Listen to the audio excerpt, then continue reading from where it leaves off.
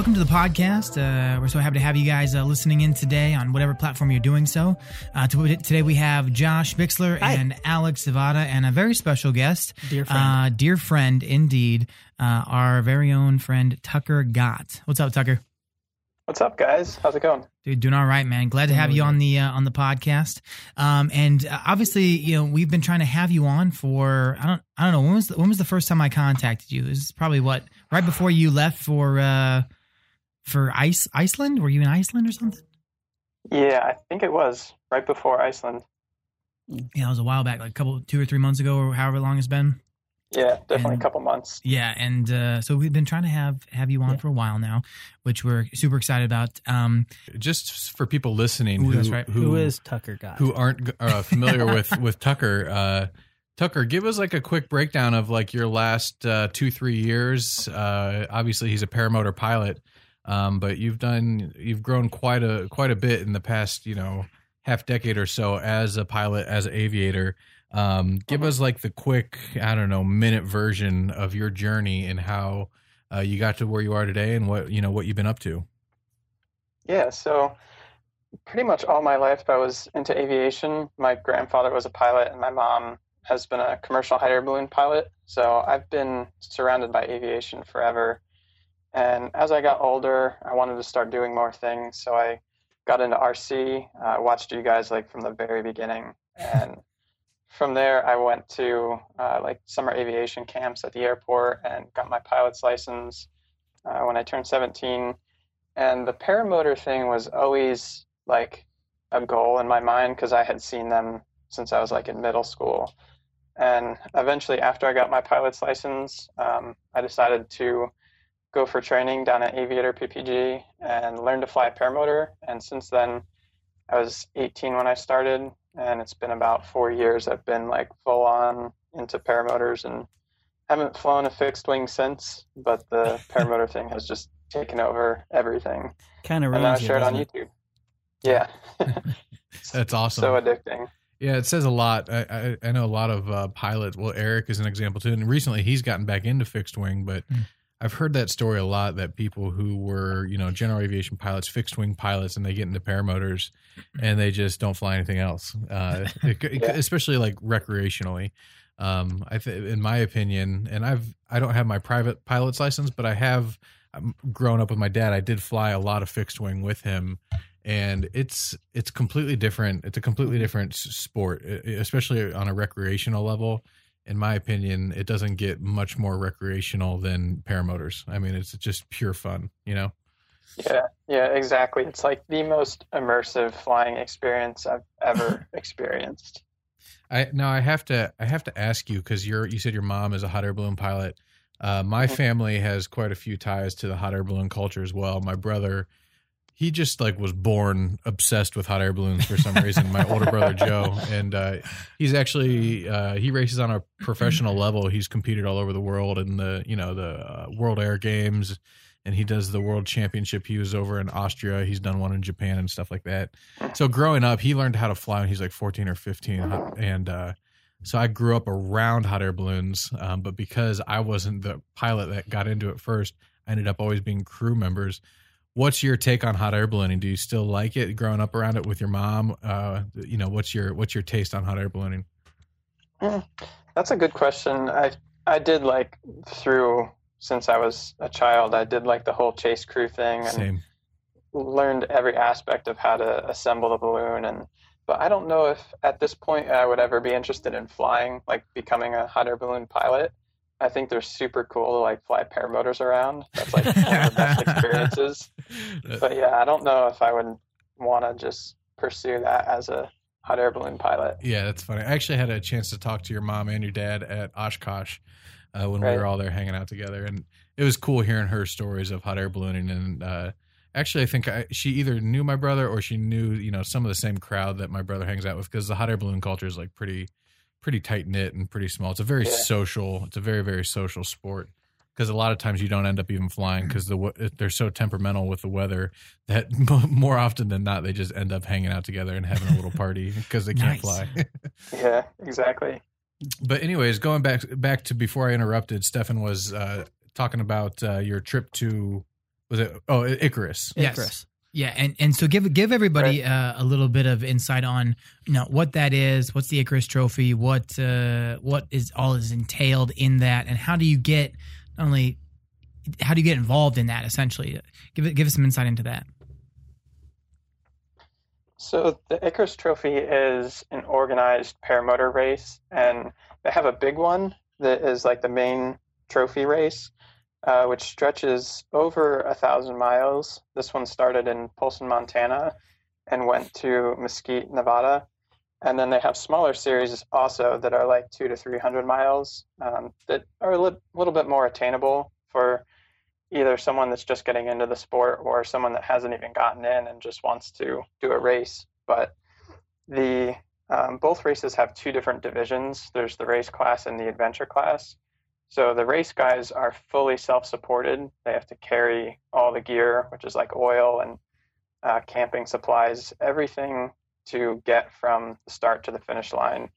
And you fly with a tracker, so people are watching you the whole time, and it's what makes it attainable, I guess. Or else if you tried to do that without like a safety crew, it would probably, like if you had an issue, it would go really bad. But there's always a safety crew watching you. And then the adventure series is a lot more relaxed, and you basically can have any support vehicle with a friend or whatever following you, and you just do it for the sheer adventure. They both sound fun, to tell you the truth. Definitely sounds like an adventure, to say the least. And I've watched your video. For those of the people that are listening, Tucker, how many videos did you do on the Icarus? The actual race, I did 5. Yeah, so there's like a 5-part series. It's pretty awesome. You did a really, really good job, honestly. Like, obviously you're a much more experienced pilot than I am, but I would have felt like I would have had trouble like focusing on both flying and capturing the content. Is that a challenge when you're focusing on navigating, piloting, and also capturing and creating content to put on YouTube? Is that a challenge?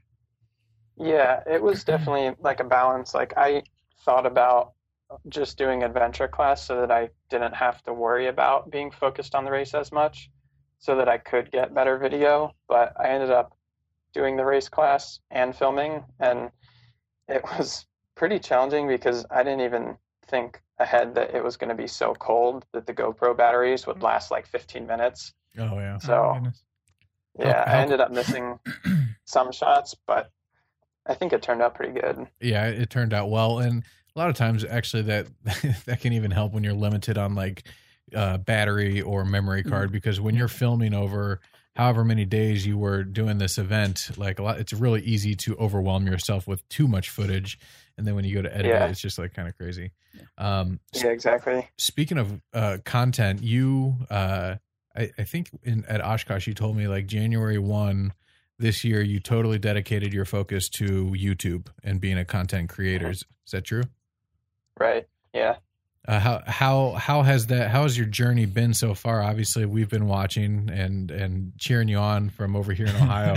It's been really cool to watch you and your channel grow. What's that journey been like? Have you learned like any cool lessons or anything in regards to making content and social media? Yeah, it's been quite a journey. I mean, I always kind of dabbled with YouTube a little bit, and I'd make edits and throw them up every so often. But like you said, the beginning of this year, I kind of committed because I decided to not keep working the same job. I had worked at the skydiving facility and wanted to make YouTube my primary focus. So it was kind of a little bit of it had to happen. And then I also had this passion for YouTube from the very beginning. But yeah, it was, I mean, a really growing, like I had to learn a lot and grow throughout the process. Creating like 2 to 3 videos every week so far. It's a lot of fun, but a lot of work at the same time. Yes. And I think the coolest thing that I've been stoked on is paramotors is just, it's this underground thing really, and being able to share that with the world and figuring out how to create a video with a paramotor that the general public will get excited on. Like, for example, the one I just did recently was dropping a paper airplane. And that's like such a simple little thing that a lot of people can relate to, and combining it with the idea of a paramotor that a lot of people have never heard of is just a cool experience to be able to share that. Yeah, that's definitely awesome. And I've actually talked to different people about it, and I believe that part of the reason why people are drawn to your videos, because there's quite a few paramotor pilots out there that make videos and make content. But I think one of the great things that you have going for you is basically just like how even keeled you are and how down to earth and how simple you explain things, rather than being like a showman in the air, like an aerobatic showman, you know, showing off what you can do. You're just doing your thing and just kind of talking like a normal human. Bringing us along on the ride. Yeah. It's relatable. It's very relatable. And I think that's just your personality. So obviously you're really, really good at it. But I think when people watch you, they don't even realize that you're probably one of the best pilots in the world. When they watch you, they just feel like they're watching some kid who just took off from his backyard and is just flying this flying contraption around. Right. And it's super interesting, super engaging, and super easy and fun to watch. So I think your formula is definitely awesome. It's and I think it's going to continue to do really well for you. I appreciate that, man. I think one of the things I kind of forgot is the first time I even made a video with my helmet set up to record audio. It was even difficult to think about talking and flying at the same time. So I go back and watch that video, and there's so many cuts, and I'm not holding a fluid train of thought because I'm trying to fly and talk at the same time. Yeah. I have a tough time talking and walking, so I totally understand that. It's gonna be a tough one. Stefan and I always joke, and maybe you can relate to us, but anytime, especially with our vlogs that we do, anytime we shoot some video or try to shoot a segment for a vlog or whatever, almost I'd say 98% of the time we end it with, "That was terrible. It's going to be horrible. It's not going to work." And then you go and you start cutting it together, and there's all these little moments, because our content is very relational. And there's these little tiny moments that when you start cutting it together and getting rid of all the crap and leaving the good stuff in, it's okay, well, maybe there is something here. And then by the end of it, it's oh, this is actually a decent video. Let's post it. Yeah. Let's put this on YouTube. Well, yeah, I hit the exact same thing a lot of times. Yeah, it's kind of crazy. And just learn. When I started doing the vlog, I had a lot of experience with creative process and just creative work in general. But that was my first time dabbling with video. So there was definitely a learning curve. And I experienced the same thing with my videos that I noticed in yours, is that just over the years, the style continues to develop, and it changes a little bit, and it keeps developing into something better, you know? And same thing with your skill set. So it's kind of a cool journey. Indeed. Yeah, for sure. Tucker, one thing that really captures me a lot, and I look out my backyard and I think about every time you go through, and when you take off from the soccer field or even the airport that you and your wonderful lady will drive to, the way that you can just explore a field, you can explore a location and then hop over the trees, and there's a whole nother area to explore. And you do that over and over and over again.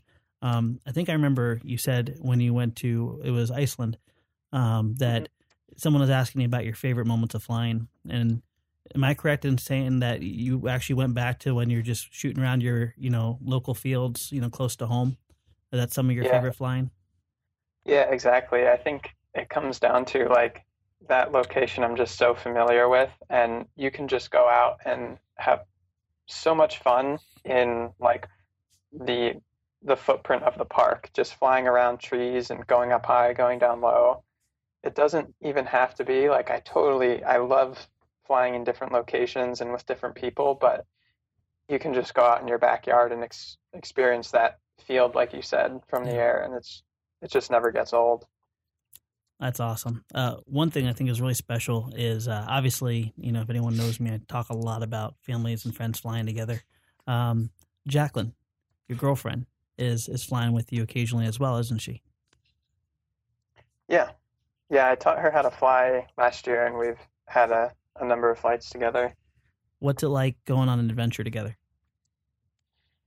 It's a little unique because at the same time of being her boyfriend, I'm also her instructor.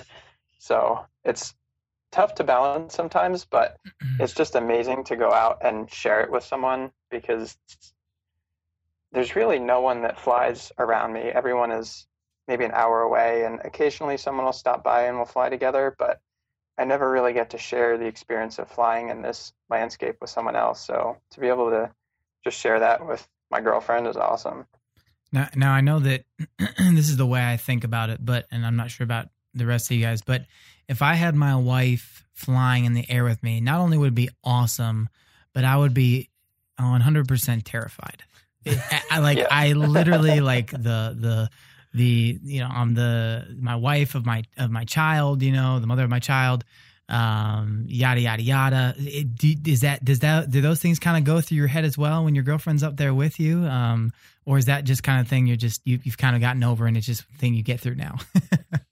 No, it's definitely, like you said, it's terrifying at the same time. Like if I'm out flying with a buddy, it's just my buddy. I know he's doing his thing. He's going to be cool. But there was this one time, which wasn't on film. We were flying together, and Jacqueline and I were on Cena's, and she's just like, "Hey, there's a problem. I have to land." And she wouldn't tell me what, but it got my heart beating so much. I'm like, what could possibly be wrong? So I just talked her through the landing pattern, and we came in immediately and got on the ground. And I was like, "Okay, can you tell me now what happened?" And for whatever reason, her carabiner wasn't aligned properly.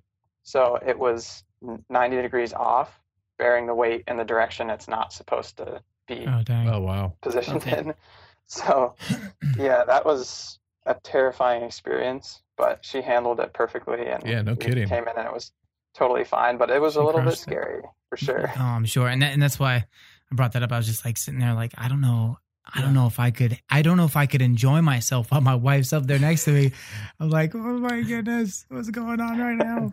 Maybe I'm living in ignorance, but right now for me, like I'm 100% the opposite. Noah, my oldest son, right, just finished his training through Aviator PPG. And by the way, speaking of training, anyone that thinks that they're going to save a buck, just know what you may save in money, you're going to rob yourself in experience and joy and peace of mind. And also in knowledge, and it's going to cost you way more than the dollars. And I think Eric said a really powerful thing, and I think as Alex said it, he goes, "Well, Alex asked, not Alex Zavada, but Alex, what was it? What's Alex said it? Alex Rodriguez. Alex Rodriguez asked. He goes, "Well, what am I supposed to do if I don't have the time or the money to get training?" And Eric, without like a half a second, is like, "Wait until you do, and if it's important enough, you'll get it." Yeah. One of our biggest things is doing things right, but.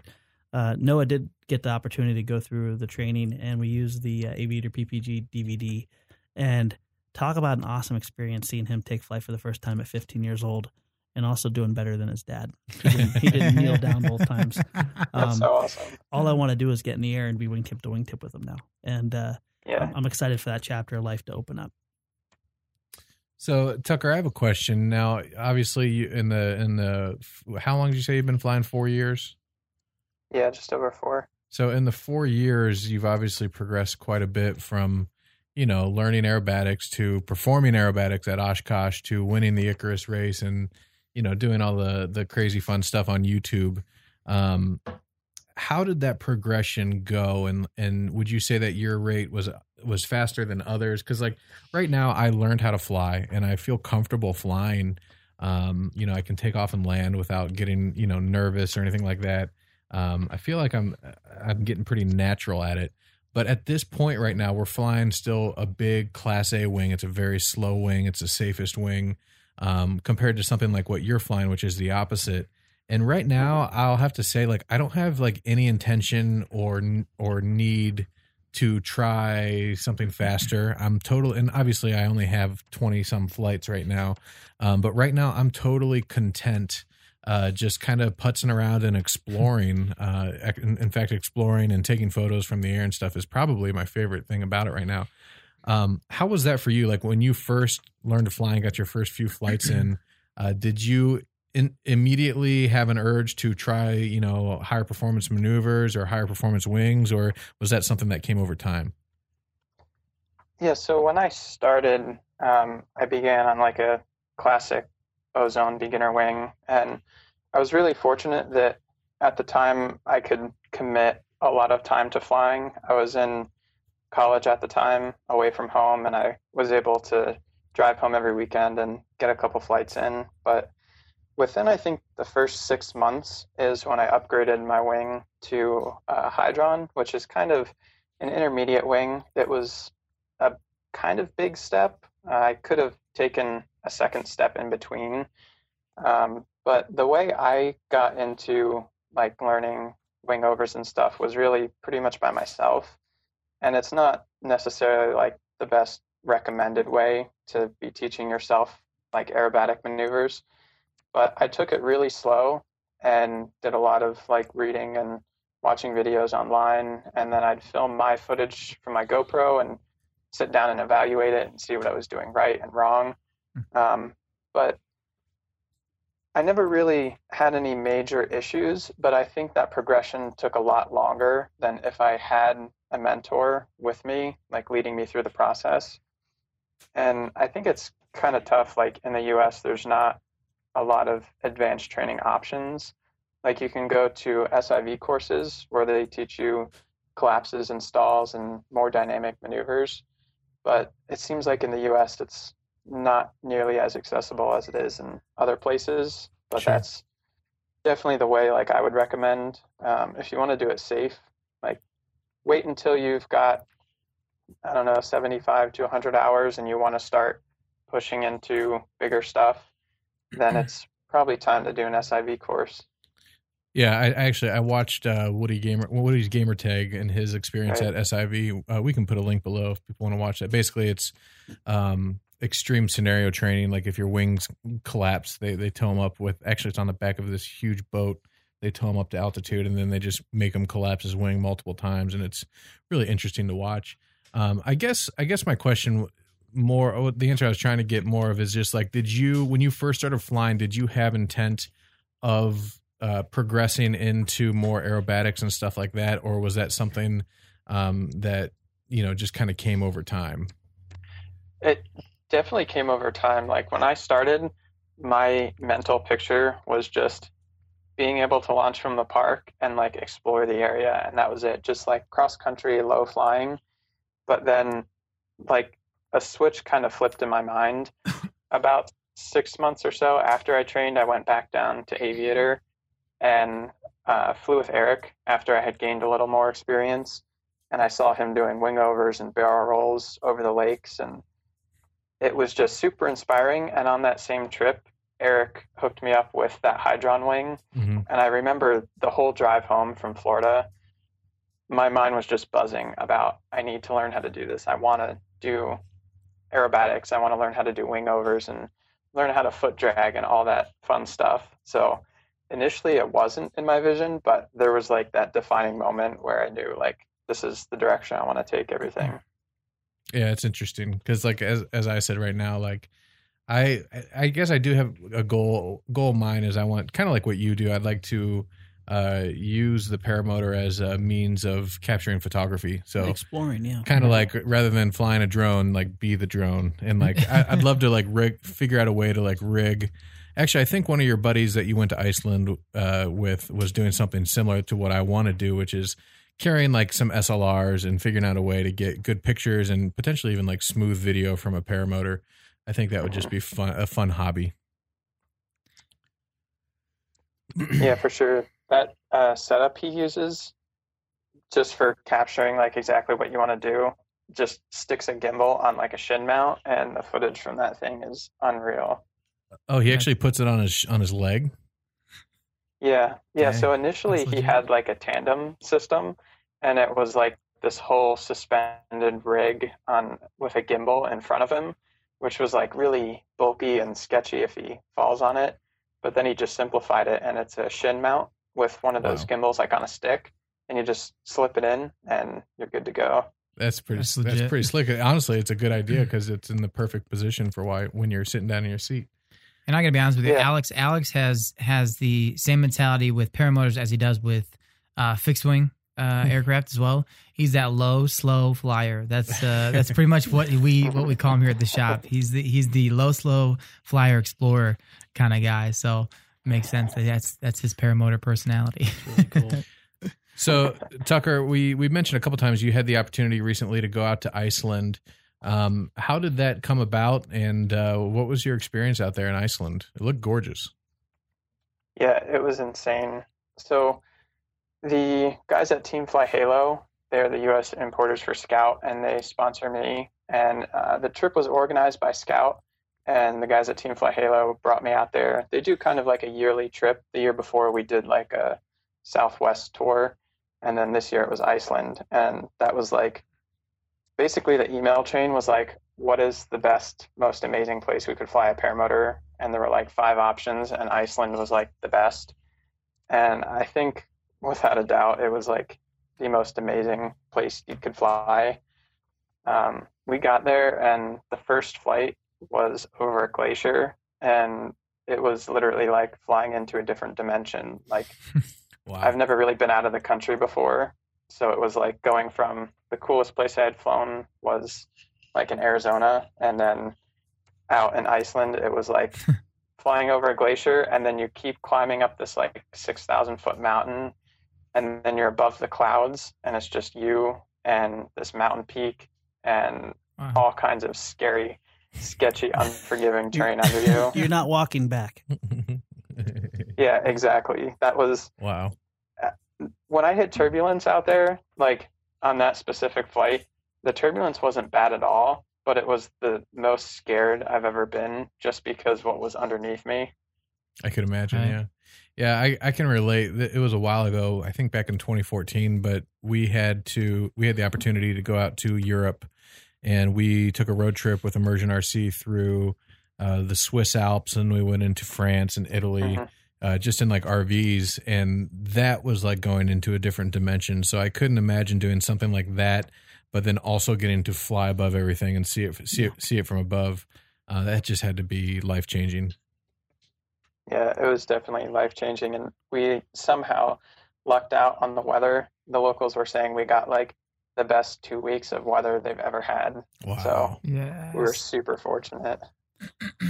Goofy question, technical wise, especially with the areas that you just flew through, the Icarus and also Iceland. Every time I see you flying over a mountain range or a huge hill, thinking of the rotor, thinking of how wind behaves going up a mountain on one side and down on the other. How do you guys navigate that? And I'm sure wind alert can do so much, but as you get through different heights, it plays games with you, doesn't it? Yeah, and that was something that Iceland was my first real experience with like big mountain terrain. I'm familiar with like the rolling hills in New Jersey and how that affects the wind. But out there, it's just a whole different feeling. The turbulence is just different. It's like not small little bumps, it's big movements. And for the Icarus, I kind of planned the route to try to avoid higher elevations and just because of the weather. But I ended up kind of almost getting stuck on one of the legs when I came into Wendover, which is just west of the Salt Flats. There was a mountain range to the north of the town, and I hadn't realized, but the wind picked up a whole lot. So as I came into Wendover, I turned into the wind and I was nearly parked, and it was just blowing over this mountain, and it was very turbulent air. But I was far enough away that it was doable, but it was just right borderline of I didn't want to be there. Yeah, if I remember correctly, you actually flew, quite a few miles to one direction to get out of that area before you cut over the Salt Flats, correct? Yeah, exactly. Yeah, you can pretty well avoid it. And from my experience on the Icarus race, you have to really get close to the mountain. Like you could see in that video, I was relatively close, but it was nowhere near like the danger zone of collapses and stuff. But I just changed my course to get farther away just to find the smooth air. Awesome. That's awesome. I love how you guys can, how you work through it. Because obviously, I haven't yet to fly. You're gonna get there though. I've yet to get to be in the air with a motor or whatnot. We did some kiting recently down in Florida when we were down there for Flight Fest South. And as always, we just got even more hooked than we already were, thanks to Josh and and the wonderful guys down there at Aviator PPG. But that being said, it really does give me a whole new respect for, the air, the wind, just the elements that, Josh was able to pick me up with almost one hand above his head with this wing on my back. And I'm 170 pounds, and I'm just really strong. And Josh is just beast mode. You know what I mean? Just throwing it like nobody's business. Don't want to throw it out there, but So it definitely gives you a whole new respect for that kind of stuff, and you see that in the training that Aviator does. Obviously, when you see your videos, Tucker, it's the same thing. And it's one of those things that you don't think about when you're flying models necessarily as much because not everything's on the line. When your butt's in a seat, 5,000 feet above the ground, you want to start thinking about that. Yeah. You know what I mean, you want to be safe, and you want to make sure that you're taking the necessary precautions so that you don't fall out of the sky. You know what I mean? And speaking on that note, Tucker, I have a question for myself and also probably a lot of the listeners here who aren't as familiar with paramotors. What do you see? Because I get the question all the time, especially since I've soloed and people have seen the pictures and videos that I've posted. What do you tell people when they ask you about how safe is paramotoring? I know that statistically, flying a paramotor, you're more likely to get in an accident driving down the highway at 65 miles an hour than you are to, flying on a paramotor. And obviously it's a lot of risk mitigation, but I just like to hear, because I'm sure you've been asked that question quite a bit. What do you tell people when they either say that paramotoring is unsafe or when they ask you how safe it is? What's your take on that? I really believe it's as safe as you make it. Like you said, statistically, it's more dangerous to drive a car, but it's really your decision making. So from the very beginning, your decision to go to a qualified instructor, that sets you ahead, and then your decision to fly the correct wing for the correct situation, and judging the weather and deciding if it's flyable or not.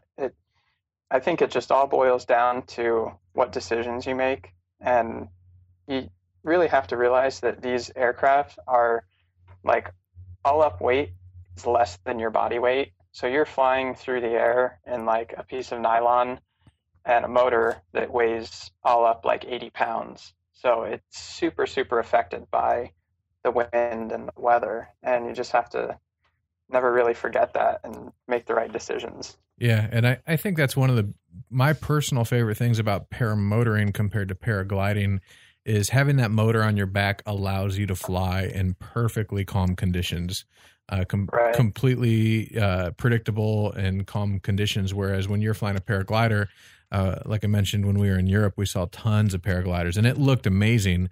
But to have success and to have the fun in paragliding, you need that thermal activity. You need certain conditions and a little bit of wind to be able to fly in mountains and stuff like that, to be able to slope soar. And that inherently is a little bit more risky compared to what we fly every either sunset or sunrise when there's little to no wind and it's totally predictable. It's like flying through glass.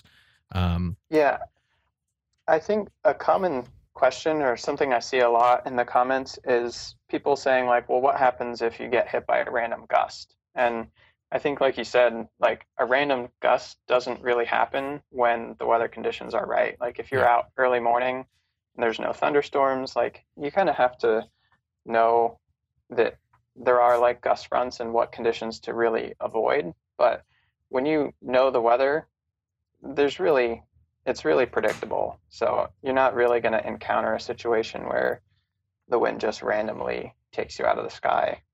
Yeah. A lot of times, because I get the question a lot from my friends and stuff about, safety and how it's sketchy being that high and whatnot. And a lot of something that I've noticed that they're able to relate to very well is it's just like any kind of vehicle. It's just like a car. It's just like a motorcycle. Obviously, motorcycles are a lot more dangerous than paramotors, but even a car, your decision making determines how safe driving that car down the highway is. If you decide to go 90 miles an hour in a little 2-seat, coupe down heavy traffic, you're more likely to get into an accident. Same thing with, we're flying Class A wings, which are super safe compared to flying an unclassified wing. You're going to get into a lot more trouble a lot quicker on an unclassified wing that's, less safe, higher performance, faster. It's kind of the same thing. It's all risk mitigation. Exactly. Yeah.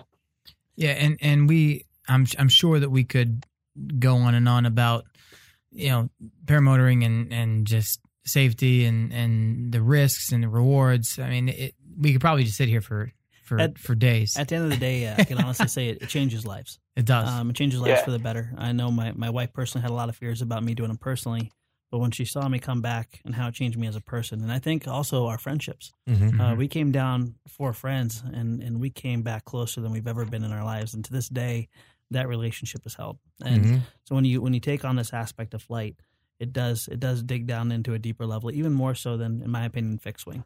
Yeah. So, I want to see this as a family, activity. I want to see this as something that friends can do together. And it's worth it. It's worth the expense. It's worth the time. And I think it's probably quite possibly the most approachable form of flight that will meet the needs of most of the people out there. Yeah, especially just the general public. But also, I mean, it got Alex to the point where, he was on video. He said it. He's crying. Like his first solo or whatever it was. Like he came down with tears of joy in his eyes. I'll be honest. It doesn't take much. Yeah. He's a big sock. He's a big teddy bear. But it's totally okay. But I mean, here's the thing, Tucker, is like I've yet to feel that experience, but I've seen that experience time and time and time and time again from my friends here at the shop, from Alex, from Austin, from Josh, from Chad. Just the little glimpses that I do get to see make me want to delve into that genre even more.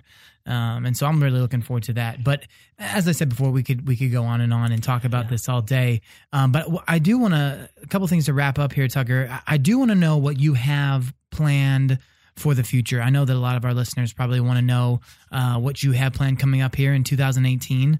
Obviously I do. I want to know because we always like to follow you and see what you got planned, and obviously pray for you and keep you in our minds. But give us some insight on what 2018 kind of looks for you coming up here shortly.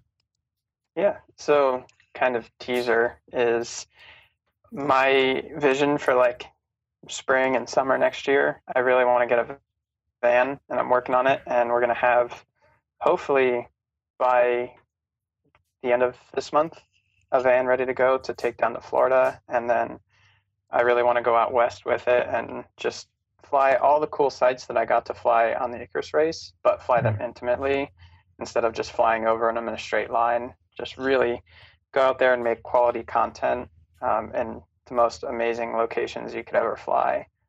So in addition to that, the Paradigm team, I'm looking forward to doing a whole bunch more air shows like we did this summer, and hopefully with a van too.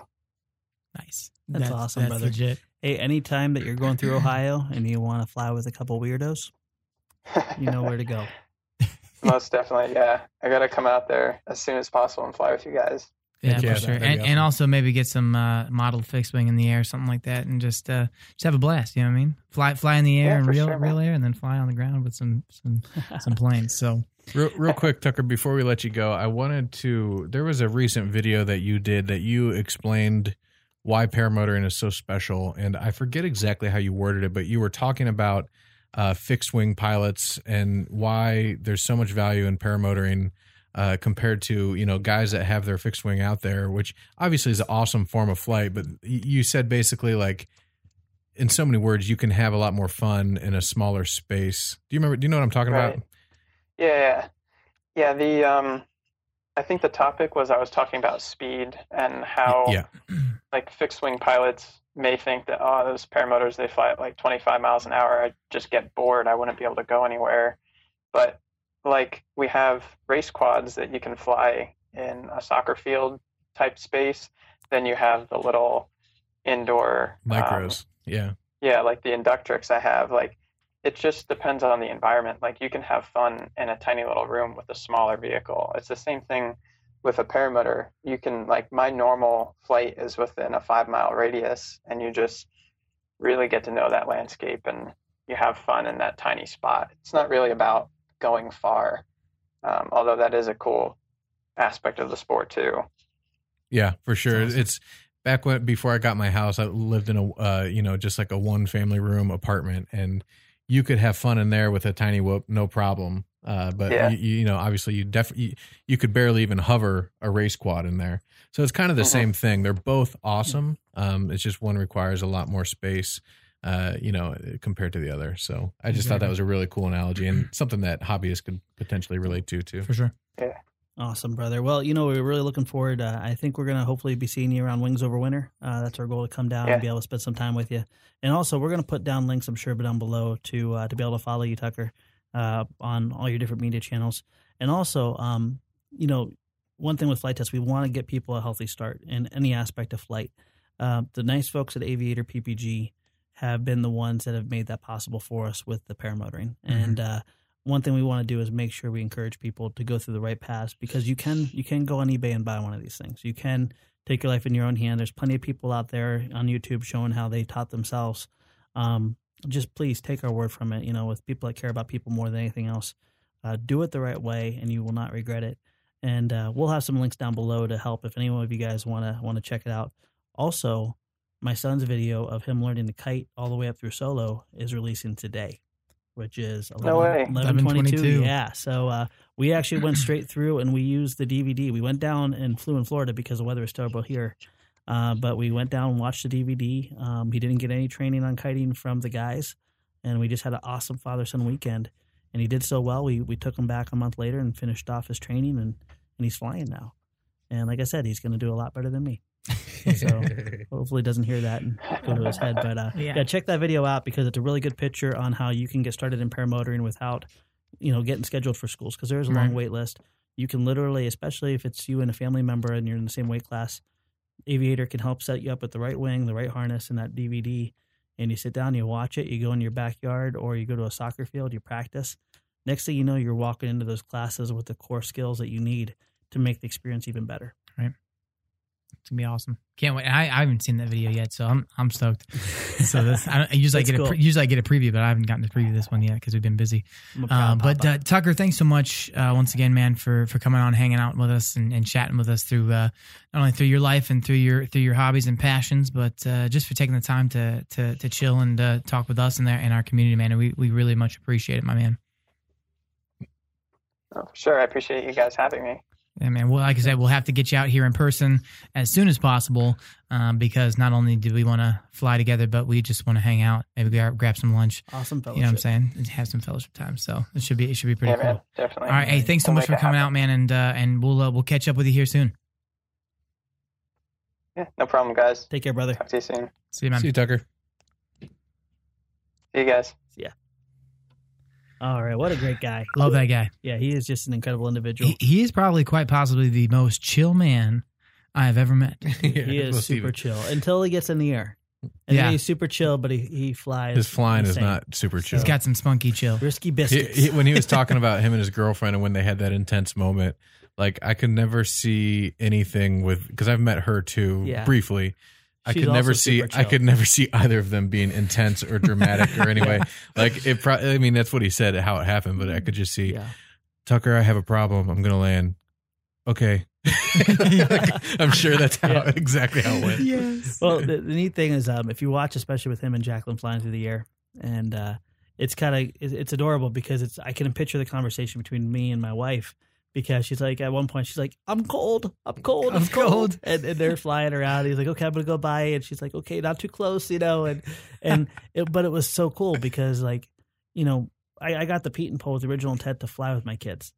And now I realize I have an opportunity to literally fly with my kids. And it's not as a passenger, but it's as a companion in the air. And that's where the paramotoring can take you. And we're dying. Like right now, we're sharing one unit. And there is something really special. I think, Alex, you can agree.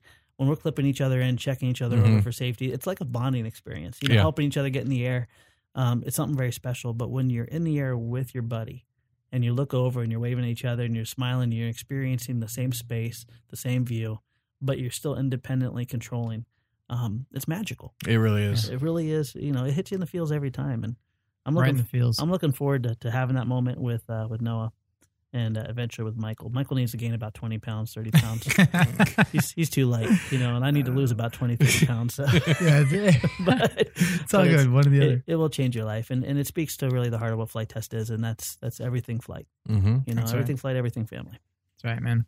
And if you want to get into paramotoring as well, like we talked about earlier, we definitely want you to do it in the right way and through the right channels. We'll have links down below to everything paramotor that we feel is the positive direction to take. We also, if you have not done so, please consider subscribing to us on iTunes and on other podcast platforms. We do a podcast pretty much every Thursday or so, depending on the scheduling of the week. But if you haven't done so, please go ahead and subscribe. Also, leave some feedback.